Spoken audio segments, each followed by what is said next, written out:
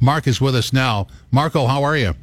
I'm good, James. How are you? Good. I just, somebody sent me this this note here, this text about your waking up yesterday morning and plowing $20 into Adam Scott. What the heck is that? It's so weird because there's no reason to think that, Adam Scott was going to contend this week, really. He's shown some signs of life in the last few months since he went back to the long putter and he had a decent Open Championship, but nothing that would suggest that he was going to contend to win the championship. And on Wednesday afternoon, I was just poking around. I had an Adam Scott hunch just because I kind of felt like, hey, it's his kind of golf course. It's going to be soft. The greens are going to be mushy. They're not going to be crispy. Let me go see what he's paying. And I checked out the odds and I went, that's worth $20. And here he is now, 5 under par for the championship. I threw $20 on him. It pays over $2,000. So someone, Jim, is pulling for Adam Scott this weekend. I watched yesterday, and I hadn't seen him play for a while. So the long-handled putter is not the anchored putter thing that got banned, but it just looks ridiculous. It looks ridiculous and uncomfortable, but he is such a better player when he's using it compared to a conventional putter. It just gives him a little swagger in his step. It frees up his golf swing. You know what it's like when we play this game. It doesn't matter if you're one of the best players in the world or you're a weekend warrior. If you see a few putts go in and you think you can make the odd putt, it just makes the game way more fun. And I think that's what Adams kind of reignited his game and just kind of went, wow, this is fun again. I can hit good shots and get rewarded for them instead of feeling like he has to hit it to 2 feet every time because he's got no chance to make a putt. So it's going to be interesting to see how long he can keep this going for because, he's 4 off the lead right now. He still has several holes left today, so maybe he can get it to 6 or 7 under. But it's going to be interesting to see if he can ride this through the weekend because it's been a long time since he's been in this position. I know, and I know we've had this conversation a million times, but, he is on the PGA Tour. These are the best golfers in the world, and he has the extend-a-handle on his putter. Looks stupid. Yeah, but you know what? If he wins the PGA Championship and cashes $1.5 million, I'll do that and look like a moron. You know what, Jim? I look like a moron on a weekly basis for free. So yeah, that's my line. So there he sits at 5 under through 15, 5 shots. Gary Woodland, is there going to be some sort of medical test in this guy? Well, I know. Again, it's going to be interesting to see how long Gary can keep this going for because Gary has played well early in big events in the past and has just not, handled the pressure and the spotlight well on the weekend. This is a bit of a home game for him. He grew up about 2.5 hours down the road in a very, very, very small town. So this is the closest that he'll ever play a major to his home. He's got about 30, 40 friends and family out this week that are watching him play. From a technical standpoint, you got to think that this is a Gary Woodland type of golf course. You got to hit it big. You got to use your driver. There's not much thinking around this golf course, Jim. It's fairly straightforward. There's not a lot of risk reward. There's not a lot of strategy. Hit it big down the middle, and then take that aim because the greens are mush. So. It certainly would fit Gary Woodland's game, but again, can he handle that spotlight on the weekend? Very different to be teeing off last or second last on a Saturday or Sunday at a major, and that's when we'll see what he's really all about. A move here by Francesco Molinari at 3 under through 13, sits at 5 under. Does he have a shot at a second major? Completely. There's no, it was shocking to me his start to this tournament. He just started off so rough, and over his last 18 holes, the back 9 yesterday, and now his start today, he has just been tremendous. And there's no reason to think that he won't keep this going. He has just got it on all cylinders. The Azuri playing with just a level of calmness, Jim, and that's what he has pointed to over these last 6, 7, 8 months, a difference in his mental approach to the game that has just freed him up to play this game at a level that he hasn't in the past. He just feels so comfortable in his own skin, and we're seeing it again here at the PGA Championship. Not exactly the kind of player that we thought would do well here. We were all pointing to Dustin Johnsons and Jason Days and Rory McIlroy's, and I think Jason Day is going to have a great afternoon. He hasn't teed off yet, and Dustin Johnson's having a great day as well. But Molinari's just playing so well in all aspects of his game right now. There's no reason to think that he'll not keep moving forward.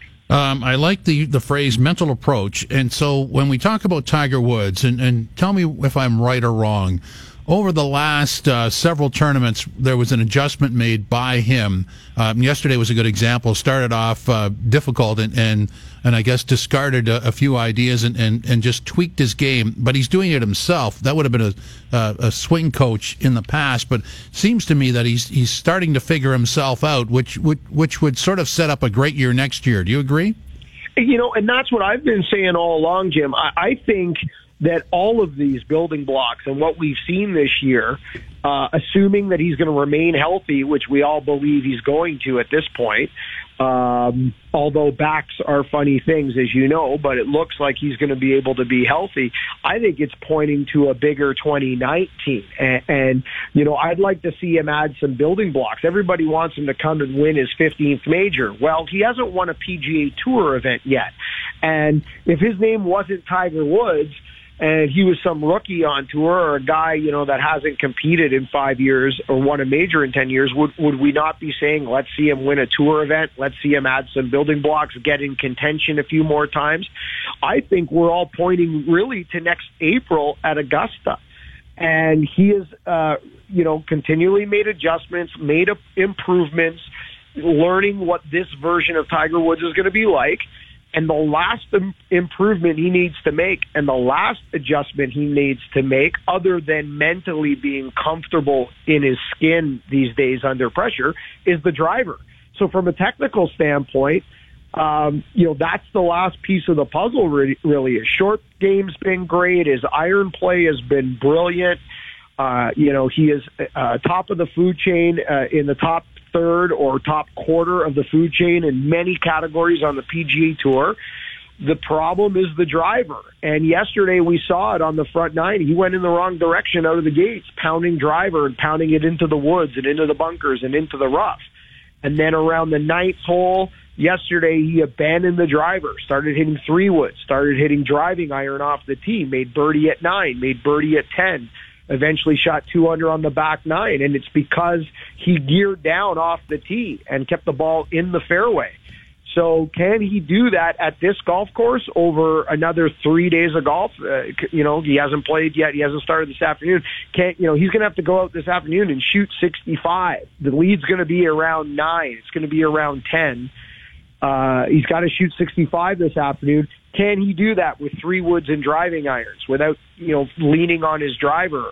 I don't know. That's going to be the story for Tiger this afternoon. It's an intriguing view because here we have the greatest golfer of all time who basically did it on superior skill, confidence, and, great coaching staff, now trying to sort of manage his own game by himself. And you have the confidence that once he figures that out, he could have an interesting finish to his career. And I agree. I think it could be a great, couple of years starting next year. It ain't going to go forever. He's going to be 43 in December, but there's no reason that he couldn't have a very strong 19, 20, 21, so to speak, in terms of a good finish and a good run. And, you and I have had this conversation so many times about I thought he was overcoached, too many swing changes, too many cooks in the kitchen, so to speak. I love the fact that over the last year he's kind of cleared the camp and really done it on his own and just learned to love the game again and hit shots and play golf. I think it's brilliant that he's doing it on his own. However, moving forward, say maybe starting next year, wouldn't it be great if he picked up the phone and called Butch and him and Butch got back together? And because if you're talking about the most successful, coach-student relationship of the last 25 years, it's no doubt it's Tiger Woods and Butch Harmon. And from day one, I said if him and Butch stayed together, we'd probably be counting over 20 majors right now. It's an interesting story because the guy, now it's detailed and you understand what was going on with the guy and not the golfer. There's a lot of layers there that I guess collided. And when you read his book, you understand that if you departed his life, it was abrupt and sudden. And that would go to the coaching staff. That would go to relationships. It's all sort of the same way. It's over. And he moves on. But there's clarity in his life now in that he's dealt with the demons and he is actually should be a much smarter man for surviving all that, and you have to give him credit for digging deep and dealing with those problems. When you're the central figure in the world and your personal life is exposed and you collapse and you rebuild yourself, you always come out of it stronger. So maybe he will have developed the ability to go back and invite people from his past back into his life.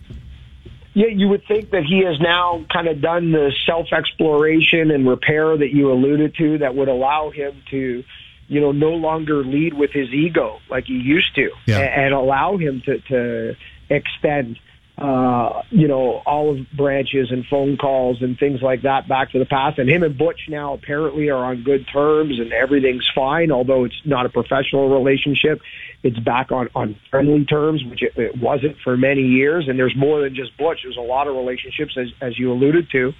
And the one thing I find interesting in all of it, and the one thing that I think at times you and I both doubted, we doubted many times, is he just around and staying around to keep the Tiger brand alive so that he can continue to cash in on what was Tiger Woods.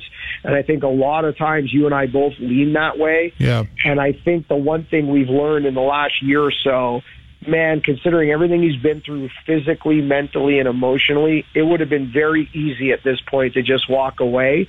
And I think we underestimated how much he loves being out there, being one of the guys, being out on tour, competing on the PGA Tour. I think we underestimated how much he actually loves that. And I think we're seeing it this year, maybe for the first time. Him just, relishing in the spotlight to be out there once again and just having the opportunity to be out there and be relevant again, I think has meant the world to him. Mark, thanks for stopping by. Have a great weekend. Thanks, James. You as well. Thank you. That's Mark Zecchino, PGA Tour Radio, Golf Talk Canada. And, of course, Golf Talk Canada on TSN 1050 tomorrow morning at 8 a.m. You can watch the TV version as well. At Z-Man TSN GTC is his Twitter account. This Golf Insider was brought to you by Subaru. Summer nights are made for Subaru with lease rates.